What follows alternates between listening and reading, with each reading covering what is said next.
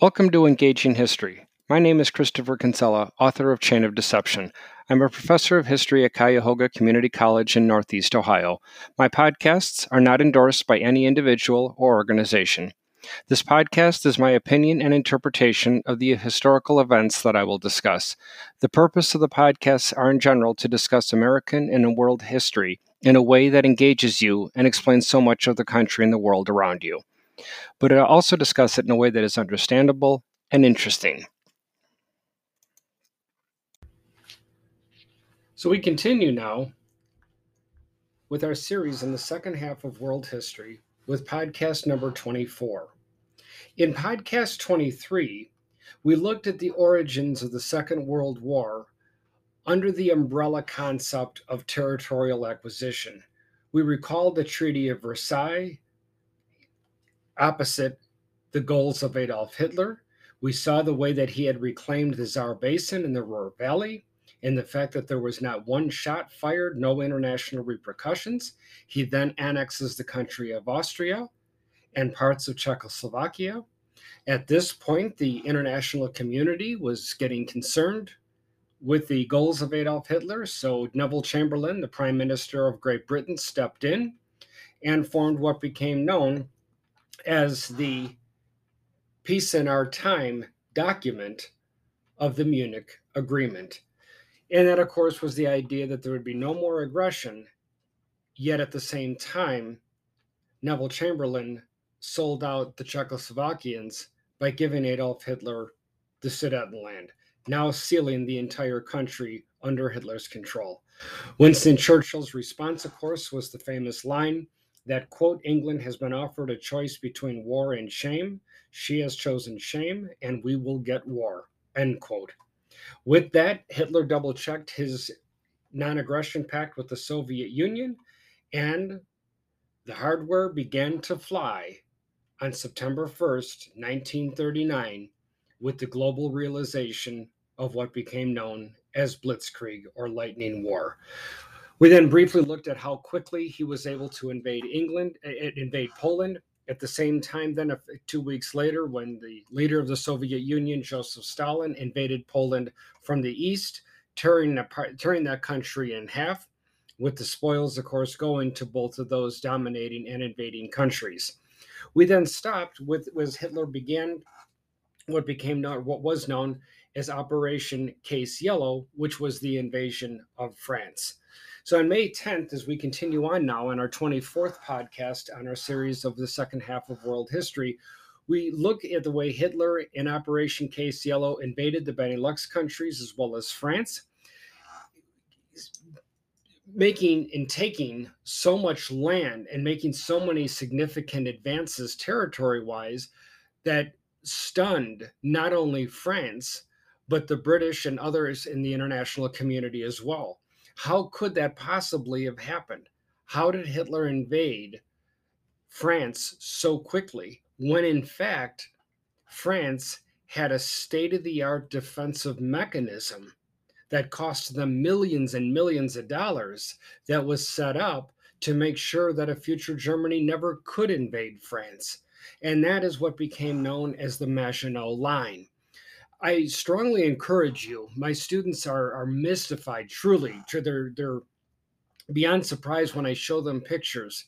And obviously, these are only drawings. That's all we're going to be able to get. But drawings of the Maginot Line, when I bring that up for my students to see. And again, I'll spell that for my listeners. That's Maginot. So it's Maginot, the Maginot Line. I encourage you to look that up on Google. Click on images, and you will see many drawings on there of truly a state-of-the-art defensive weapon. This was a trench, basically, a trench that's beyond on steroids. The Maginot Line was a long, continuous line that truly was a trench by definition, but it was so advanced with so much money poured into it that it had different levels. It had clinics, it had hospitals, it actually had movie theaters, it had gymnasiums. rudimentary form of air conditioning. It had heat. It had everything that the French soldiers would need if they ever had to stand up against German aggression. And stand up against German aggression they did, hoping to completely seal off any attempt by Adolf Hitler to militarily invade France, when in fact Hitler had overrun that line in a matter of hours. The Maginot Line, for all the years that it took the French to build it and the millions of dollars, put up nothing more than a bare token resistance to the onslaught of Adolf Hitler. But wait a minute, you say, Chris, you just said that that was state of the art, top of the line. Oh, and it was. It was state of the art and top of the line for the last war, but not for this one. For World War One, that was top of the line. But that because that was the war to end all wars, meaning the victors, again, generally, as I've said before in prior podcasts, the winners of conflicts generally lock their eyes in the rearview mirror and prepare for the future by only looking at the past and locked on the past. Meanwhile, the losers, they're forced to look out the windshield. Therefore, they're embracing every new thing that comes at them. So while Adolf Hitler is embracing the new technology or the new tactic called blitzkrieg, France was putting all of its money and eggs into the basket of a war that was never going to be fought that way again, the Great War, which will now be known as World War I. It was a stunning defeat for France, as she had very little resistance set up and prepared for an aggressive Germany should it ever have broken the Maginot Line, which again it did within a matter of hours. The entire German war machine was turned loose on France in a matter of days, was pushing the French out of their capital, Paris, and either south towards Spain or to the coast of the English Channel. And that's when, for reasons that are not 100% understood, even in modern times, that's when the entire German war machine was abruptly stopped at the command of Adolf Hitler. Please know that every major tactical and strategic decision, much less decisions in grand strategy, of course, which is another name for foreign policy, all of these decisions have been made so far in the war by Adolf Hitler himself. And I imagine there could be some of my listeners that disagree with that because Hitler was not a good strategist. He was not a good tactician, etc. I have had World War II soldiers tell me to my face that Adolf Hitler is greatly overestimated in modern times. Rather, just the opposite is true. But it wasn't my place, especially with one particular veteran who was in his 90s, who fought against Hitler. Literally, physically, he fought against the Nazi forces. And when he wanted to belittle the Germans and say that they shouldn't even bear mention in my classes, I wasn't about to refute him. That man fought the Nazis. I'm only talking about them. But I can't ignore all the volumes of information and research that has been done that, again, certainly a man to hate, Adolf Hitler, but we can't underestimate unfortunately, the man's ability to truly carry out his political and military objectives. As a result, the German armed forces were ordered to stop just outside the outskirts of a place called Dunkirk, France. When I mentioned Dunkirk, the city of France, right on the east coast and the north and the English coast of the English Channel and the western coast, of course, of France, in the northern part of the country. When the name Dunkirk, Dunkirk, some of my listeners may put another word with that, saying, "Yeah, I've heard Dunkirk before, but I don't know where I've heard it or in kind of what connotation I heard it." If you've heard of the name Dunkirk before, chances are you've heard of it because of what it became known for, which was truly a miracle. It became known as the miracle of Dunkirk or the miracle at Dunkirk, France.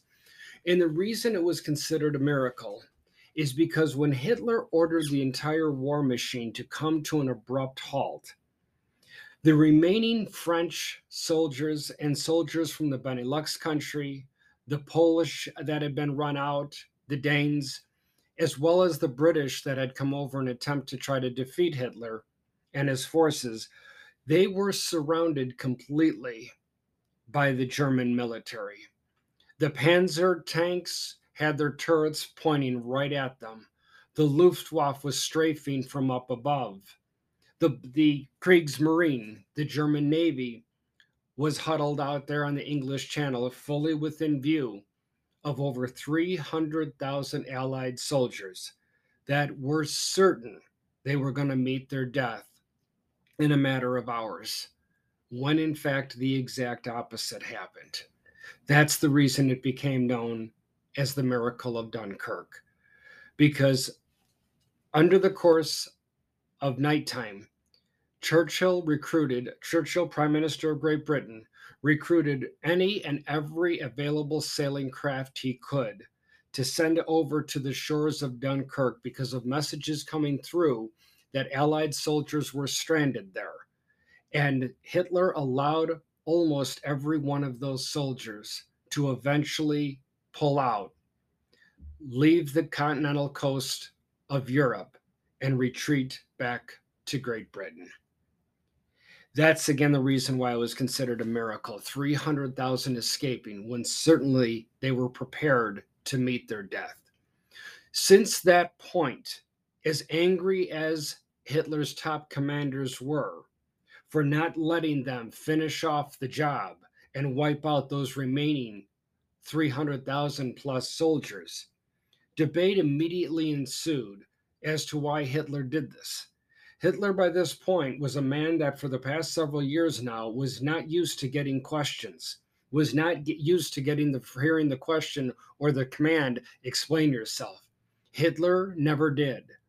The only thing that we can surmise is that Hitler himself believed in the idea that in the 20th century, killing now was so much easier than it ever had been before in human history, that a dead soldier is simply that, just one less dead enemy soldier.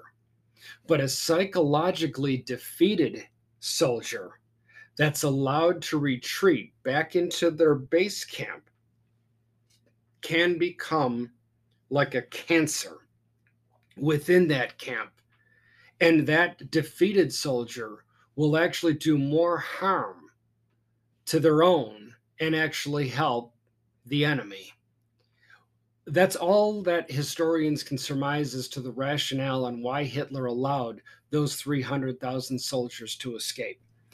The other corollary to that is that it could have been a goodwill gesture towards Great Britain and the Allies themselves that clearly now were ganged up against him. To what avail? It was not going to do much good for the next several years, as we know. But it could have also been part of a goodwill gesture because immediately upon the fall of France, Hitler then turned towards Great Britain and demanded their surrender and the giving up of their military aircraft and watercraft. Had Neville Chamberlain, the Prime Minister of Great Britain, been in office, we don't know what he would have done. If we base his possible actions on his prior actions, he might well have agreed to it. But you see, Neville Chamberlain was run out of office faster than the plague once Hitler tore up symbolically and literally the Munich Agreement when he invaded France the prior September. Neville Chamberlain, who arguably was destined to become one of the greatest statespeople of the 20th century, immediately fell off that horse into almost hatred by his own people for misreading the ambition of Adolf Hitler. The man that succeeded Neville Chamberlain was none other, of course, than Winston Churchill, where Churchill's response, translated, was essentially or something to the effect of go to hell. There is no way Great Britain is going to surrender anything and help the German war machine. That's the reason why Adolf Hitler would then have to turn and begin what became known as Operation Sea Lion, which would be the eventual conquest and the successful invasion of the proper British Isles. And more about that in a moment. I want to finish off first what's going on there in France after it had fell to Adolf Hitler. Myth has crept up to believe that Hitler only conquered part of France because he didn't have the time or the efforts available to conquer the whole country. As I explained in a prior podcast, so more of a recap now, Hitler had no intention on ever occupying all of France. He didn't need the interior of France. All he needed was the coast that bordered the English Channel all the way down to the Pyrenees Mountains that separates France from Spain. All he needed was that and then Paris proper. And that's the reason why Hitler personally went down into France, a country that he truly hated. He wanted to step in Paris proper. He wanted to walk under the Arc de Triomphe to more or less symbolically show the French that the Germans, are the ones that are triumphing over you. The symbolism was not lost on a single French citizen. They realized the agony of the future now, having to being forced to fly the German flag. To add insult to their injury, Hitler also demanded something that arguably he really didn't demand of any of the leaders of the other countries that he had successfully militarily invaded. He wanted France to surrender. He wanted France to sign up surrender papers showing allegiance to Germany and recognizing their superiority. This was done in Paris proper, which surprised some French leaders. They thought their rear ends would be dragged to Berlin in order to sign it there. No. Hitler wanted none of those French people to dare step foot in his prized country or his beloved Berlin. No, no, no. The French were going to stay right where he conquered them. Rather, in a stroke of brutal embarrassment to the French people, he forced them to sign the surrender papers on nothing less and nothing else than the armistice rail car that the Germans surrendered on back at the end of World War I. The symbolism was unbelievably powerful. The fact that Hitler took time and effort on his own to come to Paris to have that armistice rail car that was in a French museum, he blew the wall out of the museum, connected up the rail car to a steam engine, and brought that rail car to the place of his choosing there in Paris, where he forced the Germans on and then forced them to surrender their country. After they were finished signing, they were thrown off the train, similarly the way the Germans were after they surrendered in World War I. Then that same rail car that was once in a French museum just hours before would be taken into Germany to be put in their own museum of Hitler's choosing and creating. So again, just this symbolism, as well as the humiliation that the French felt. If there's any silver lining to that, it wasn't lost on the new Prime Minister of Great Britain, Winston Churchill. He saw perhaps a little bit of a crack in that unbelievably protective facade that Hitler had. He wasn't sure about it, but he wondered if in that surrender ceremony, did Churchill spot a chink in Hitler's armor? That's what we'll talk about as the war rages on, sadly. But now, though, with France surrendering, imagine their positive surprise to know that Hitler did not want their entire country. In fact, they could fly their own French flag. Number one, just not in Paris, because that's under German control now. But number two, they could fly it anywhere they wanted, as long as it wasn't on the coast of the English Channel or in Paris. They, in other words, the French, basically could have all of the southeastern section of the former country. That was theirs, literally to use as they saw fit. So, because of that, that's what became known as Free France or Vichy France. And if you look that up on Google, just look up VICHY France. That was Free France during the Second World War. They were free to fly their own French flag, have their own form of government. They were free to do it all as long as they didn't form an alliance with any other world power. And yes, as long as they knowingly surrendered the known whereabouts of any Jews, France could continue to exist, a shell of its existence, admittedly, but they could exist semi independently. The reason I'm stressing that is because, again, myth immediately flooded in after World War II that the Germans, the motto, Adolf Hitler's motto, was the world to Europe today and the world tomorrow. In fact, my father went to his grave still believing that, despite the number of times I spoke with him and showed him, in some cases, some out and out proof. Hitler never wanted to conquer the entire world. He knew that that was impossible. The world truly is too big of a place. Plus, it would interfere with his objectives, his number one political ambition, which was the defeat of Bolshevism. So, did he want to conquer the Eurasian continent? Oh, yeah, absolutely.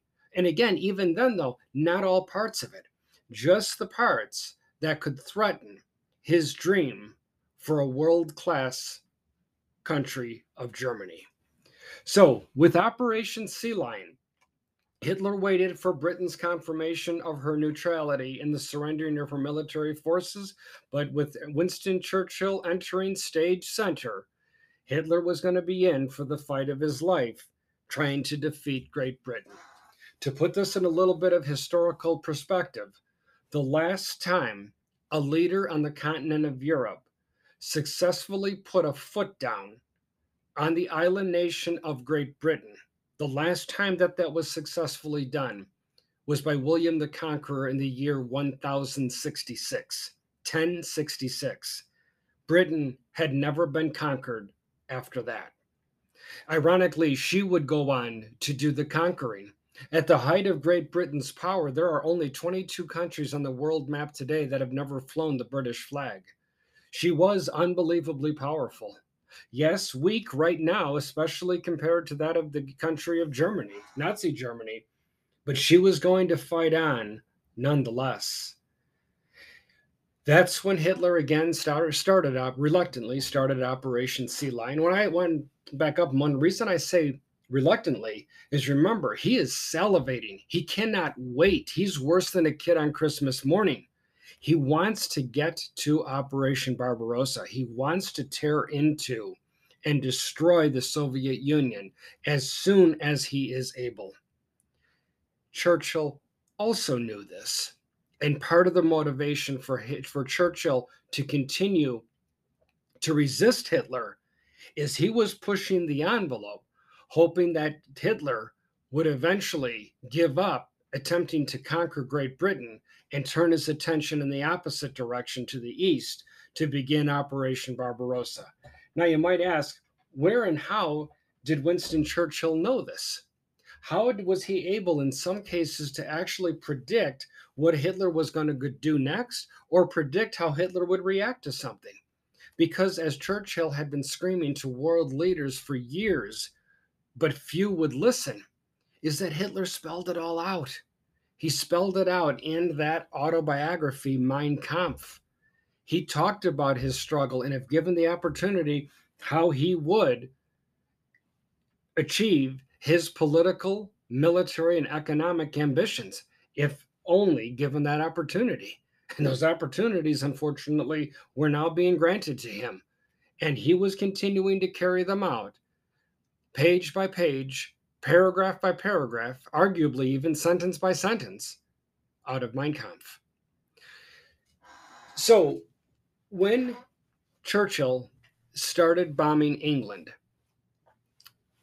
back that up, I'm sorry. When Hitler started bombing England, Hitler was gambling that the British public would immediately grow fearful and put pressure on the British government to acquiesce to Hitler's demands, when in fact the exact opposite happened. The attacks actually united the British. It invigorated their will to fight. Now, please know that is not to take away the unfortunate destructive capability of the German Luftwaffe. These were state of the art planes that barely could be seconded only by that of the Japanese aircraft. State of the art aircraft that had extremely high flight speeds for their time, high flight ceilings, able to go in terms of the range before needing to refuel. They were getting longer and longer. These, again, were state of the art machines that Britain didn't have anything close to at this time in the numbers that they would need. So, because of that, Churchill was constantly getting updates, and each update was worse than the last. That the destructive capability of the Luftwaffe was becoming clearer and clearer day after day as more and more of the strategic and tactical places of importance within Great Britain were being destroyed by the Germans. Churchill needed to do something to get the Germans to back off. To stop bombing was going to be out of the question unless Churchill sued for peace, which wasn't in his vocabulary, it wasn't even in his blood. He needed rather to redirect the German Luftwaffe to attack something that's not of strategic importance. Now, my listeners out there, if you want to think about this a moment, what might that location be? Well, at the top of our heads, we probably would think, well, somewhere out in the countryside, out kind of in the middle of nowhere. Well, exactly. But Hitler's also smart enough to know that if there's of no strategic importance, why would they waste their firepower on that? No, Churchill knew that to redirect Adolf Hitler's fighting power, it was going to be a brutal sacrifice, a true sacrifice on behalf of the British people. But Churchill knew it had to be done. Reviewing Mein Kampf one more time and the analysis of it by others, Churchill took a gamble. He recruited a little over a dozen beyond brave World War I and post-World War I pilots to get onto planes that would be so heavily loaded with bombs that the plane might not actually be able to return to England before it would run out of fuel. And they were to, under the cover of darkness, fly off the northern coast of Great Britain, over the North Sea, north of Denmark, down through the Baltic Sea, and over the map of Germany. There were countless military and economic places of importance that Churchill could have forced the British Air Force to bomb. And Churchill chose none of them. Rather, Churchill chose none other than the city of Berlin. Militarily, of no consequence. Economically, sure, it's a big major city, but it's not going to put a dent in Hitler's economic machine. But that's where Churchill wanted them bombed, what he wanted bombed. The questions, the derision that Churchill was receiving from his own countrymen, why risk those men's lives? Why waste the firepower, waste the planes, all that just to bomb Berlin? Yes, Churchill said, because it's going to give us the breathing room we need. The mission was started, was a huge success, as many parts of Berlin were bombed back to the Stone Age. Hitler arguably lost his temper for the first time since the war began, having no idea that he was open and so vulnerable to an enemy attack, much less of all the places in Germany they chose to attack his beloved Berlin. As a result, Hitler would attack back in exactly the same way. You destroy my Berlin, Churchill, I'm going to destroy your London. In what became known as the Blitz, Hitler redirected his Luftwaffe to start bombing the city of London London, England, which is exactly what Churchill wanted, because it gave the British the breathing room that they needed in order to be able to rebuild their airfields, their burgeoning radar installations, and prepare for a true retaliatory effort against the country of Germany. How and why, or how and what way does Churchill begin to prepare for that? That's what we'll be listening for in our next podcast. So thank you for listening. Have a great week.